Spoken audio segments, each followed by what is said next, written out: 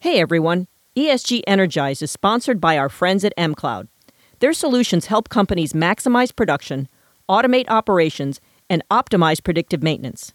And on the heels of the Inflation Reduction Act, their emissions management solution is so incredibly relevant. So I would encourage you all to go check them out, mcloud.corp, to learn more.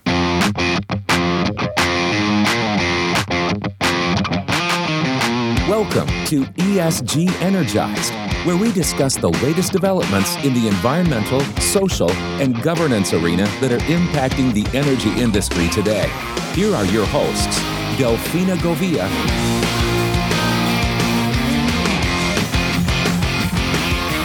My name is Delfina Govia, and many of you know me as a partner at Veritas Total Solutions, an innovative management consulting firm where I lead the ESG practice alongside my ETRM colleagues. Let's face it, we're not going to make any significant progress towards ESG goals unless we all work together. And EDP Renewables is a company that understands just that. From their collaborative attitude toward the oil and gas industry to investment in local communities, they understand the win-win. And there's a town in Indiana that can attest to that.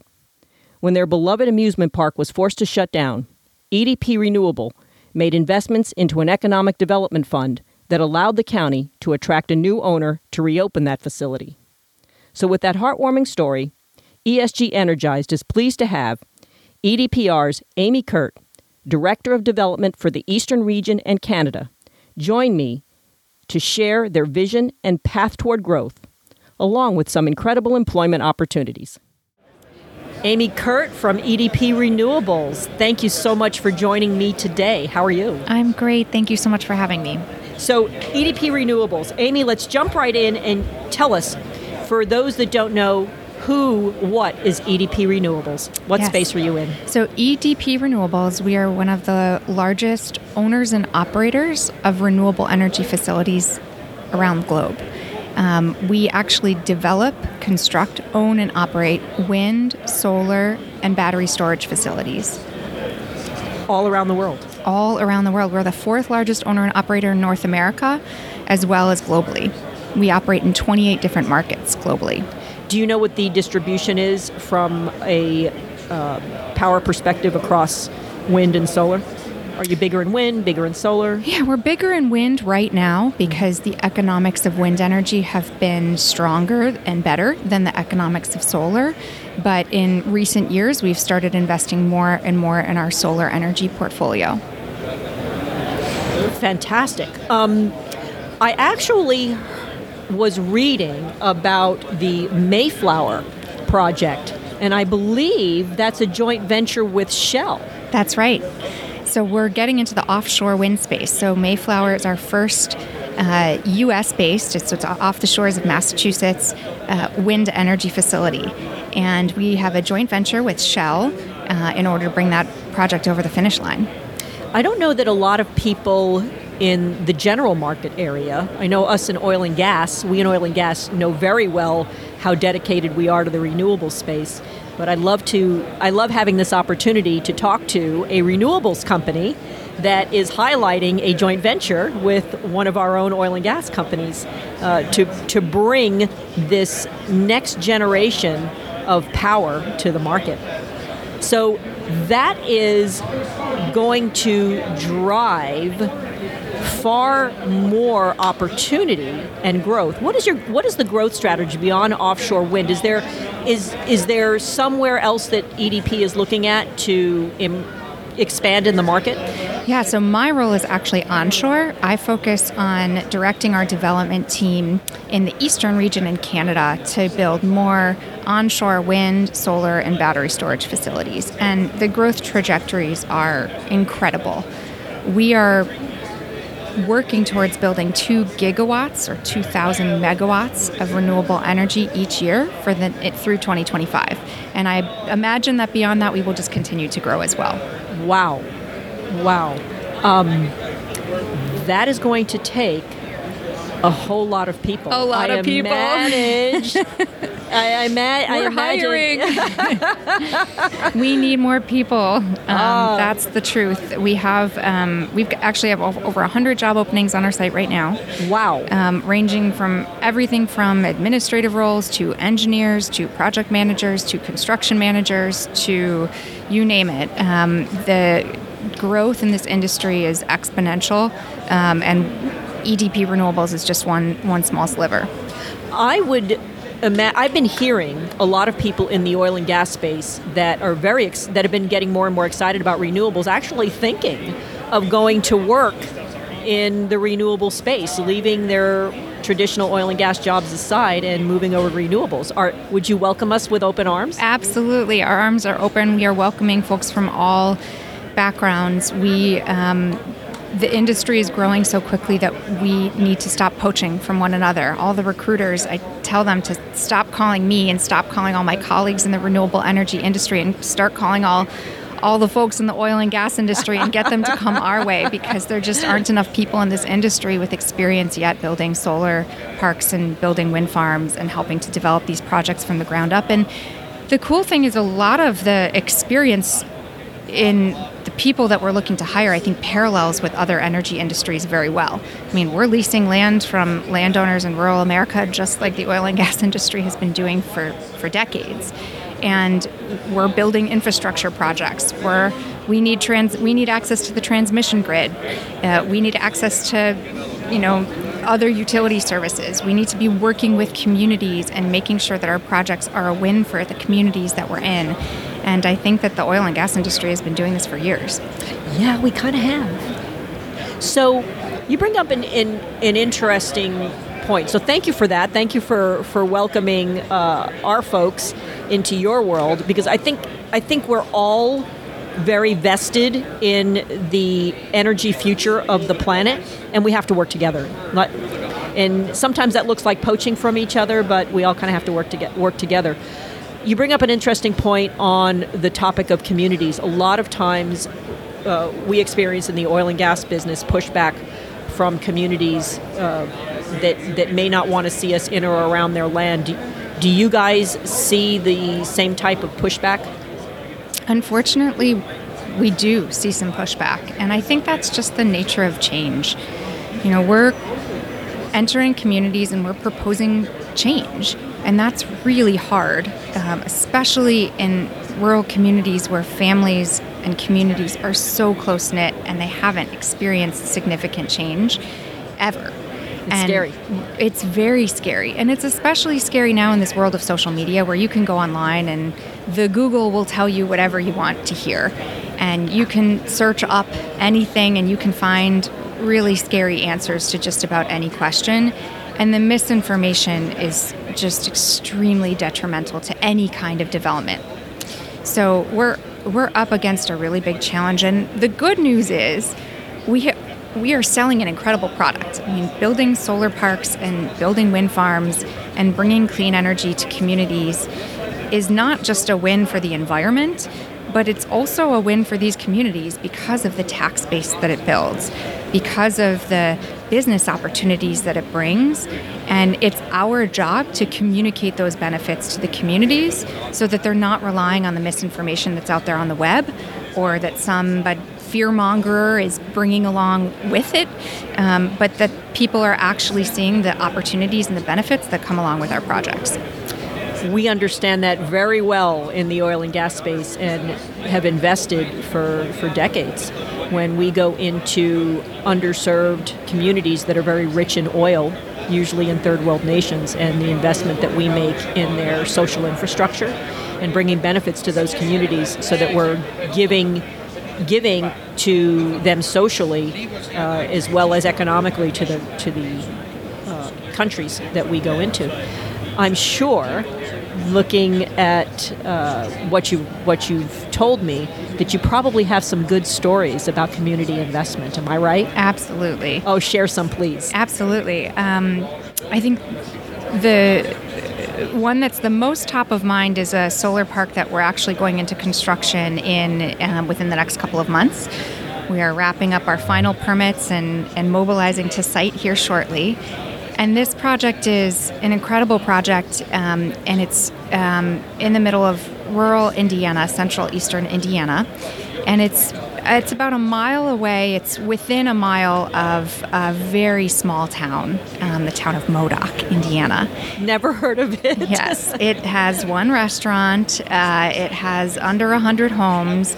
And this poor town has, made an investment in a private sewer and water utility many years ago. And unfortunately, the hope was that more people would move to the town to help spread the cost of that sewer and water utility over more homes, but it hasn't materialized. And so now you have the few hundred or so homes in this community that are saddled with the entire cost of paying for a water and sewer utility that is, it's just incredible. I mean, these homes are paying $200, $300, $400, $500 a month for their water and sewer bills. And that's outrageous. It's completely outrageous, and it's a community of a lot of renters as well. So if I had the choice to rent a house in a town and pay $100 for my water bill or pay $500 for my water bill, which town would I live in? Exactly. The one where I'm paying $100 or less. I mean, ideally, you're paying even less than that. And this town, you're just driving people away because the water and sewer bills are so high. So we went.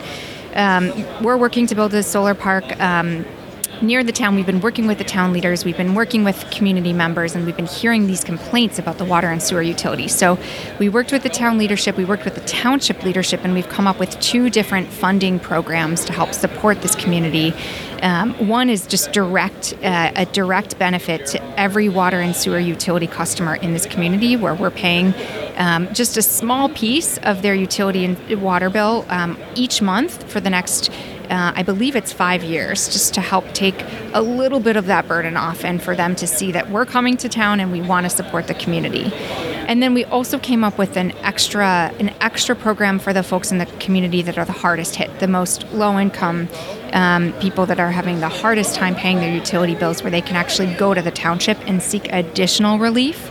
And that's a separate, I think it's a $100,000 fund that they will endow to try to provide more assistance to the hardest hit community members over the life of the project.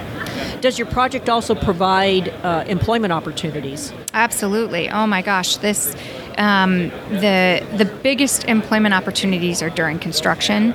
So this is actually the second phase of a solar park in this community. The first phase, at the peak of construction, and this is in a rural area of central Indiana, and at the peak of construction, we had over 700 construction workers on site at one time. You couldn't find a hotel room, you couldn't find a camping ground, you couldn't find a rental, you couldn't find a place to live within 50 miles of this project, because everything was sold out with the influx of workers that we brought to the community. Wow. That is pretty impressive. And I mean, I was there on site one day where they were checking in new employees. It was a new employee training. There were 20 people getting trained up to work on site, no experience coming in. And I was looking at they were, doing all the paperwork and making photocopies of people's driver's license. And you had people coming in from Georgia, from Texas, because they were looking for good work and they were trying to get into the solar energy industry. And I would venture to guess that some of these folks were coming up because they had experience working in another energy industry down south and were looking for an opportunity to get into renewables. So we are talking about the ultimate win-win, right, for a company and a community. Absolutely. This community has benefited in so many ways, and that's our job, is to make sure that not only the direct landowners that are directly leasing the land to us for a solar park, they are clearly winning, right? We are paying them to lease their land, and they are choosing to farm a new crop. They are choosing to use the sun instead of farming traditional row crops, corn and beans. They are choosing to harvest that sun in a new way and turn those rays of sun into electricity to power our grid, power our cars of the future, power our homes and businesses. Those folks are the clear winners. We're clearly winning because we're putting those electrons on the grid, but we always are looking for a way to make the community at large win, whether it's through the tax base and supporting schools, supporting the fire district, supporting the other emergency services, or whether it's coming up with a unique program like we did in Modoc. Fantastic. So your approach as an organization is one whereby you're truly hitting the E, the S, and the G for what would I like to call the conscientious organization. Absolutely. We're trying. I think we're a great example of how a renewable energy company can, at the heart of its core, be building out a cleaner environment, but also be spending the extra time and energy on the S and the G components as well. So the culture at EDP Renewables, tell me about that. Yeah, we're work hard, play, but also make sure that our projects are sustainable for the future. Sustainability. Fantastic. So I'm going to end by asking you a question. Sure. Tell me about you, Amy. Sure. Well, I'm the director of development for our company, so I've got a team of about 40 people that are working on developing our assets all over the eastern region. So everywhere, the mothership is down in Houston, Texas, and that's where most of our jobs are based. Yeah, and that's why we actually we already have a ton of people that work for us that came from oil and gas. It's just such an easy transition, especially with our offices being based in Houston. We've got almost 1,000 people working for us right now, and we're looking to add more. We've got so many openings, so please check us out online, EDP Renewables, North America. And our team, we also have offices in Indianapolis and Chicago, and then a ton of folks working remotely in New York, Maine, Washington, D.C., and scattered everywhere in between. We've got offices in Portland, Oregon, Kansas City, Mexico City, Toronto. We're all over the place. And what really drew me to this company, I have a 15 years experience in renewable energy. I worked in the government sector. I worked in the nonprofit sector. And I came to EDP Renewables because I wanted to put steel in the ground. And I think that's one of the main differences with us. And the reason that keeps me here is that we are building projects every day. And we have such a strong portfolio of projects across the country that no matter what happens in this crazy world with Congress or with state governments or with inflation or with tariffs and all of these very complicated things that are impacting our energy industry, I know that at EDP Renewables, I'm going to have a job because we have a global commitment to more renewable energy, and we have an incredible team. Our senior leadership is so supportive and so incredibly smart, and the senior management team that works with me and all of our project developers are just such fun and wonderful people to work with and work for. And really just, it's a fun place to work, especially when you know that at the end of the day, you're putting more megawatts of clean energy into the ground. So you're leaving the good behind for the next generations to come. That's right. So we can find you at www.edprenewables.com. Is that the website? We will double check on that address, and I will make sure that that is available in the notes for the show so that people can, when they access the podcast, they can also access the notes. It's even easier than that. It's easier than that? It's just edpr.com. EDPR.com. You don't even have to try to spell out renewables. It's just edpr.com. That easy. Well, we're still going to put it in the notes so that people can easily click when they're listening to the podcast. That would be great. You do have to do a couple more clicks to get to our jobs. It's a little cumbersome. But we want them to see the portfolio. We want to understand what it is, especially if you're collaborating and you're partnering with companies in the oil and gas industry. That's right? It's all about collaborating. We're all in this together. Yes. So check out Mayflower Wind. Definitely Google around or search around our site. There's a lot of great information about renewable energy and the opportunities there are in the industry there. Fantastic. Amy, thank you so much for joining me today. Thank you for having me. All right. Join us again next week on the ESG Energized podcast, a production of the Oil and Gas Global Network. To learn more, go to oggn.com.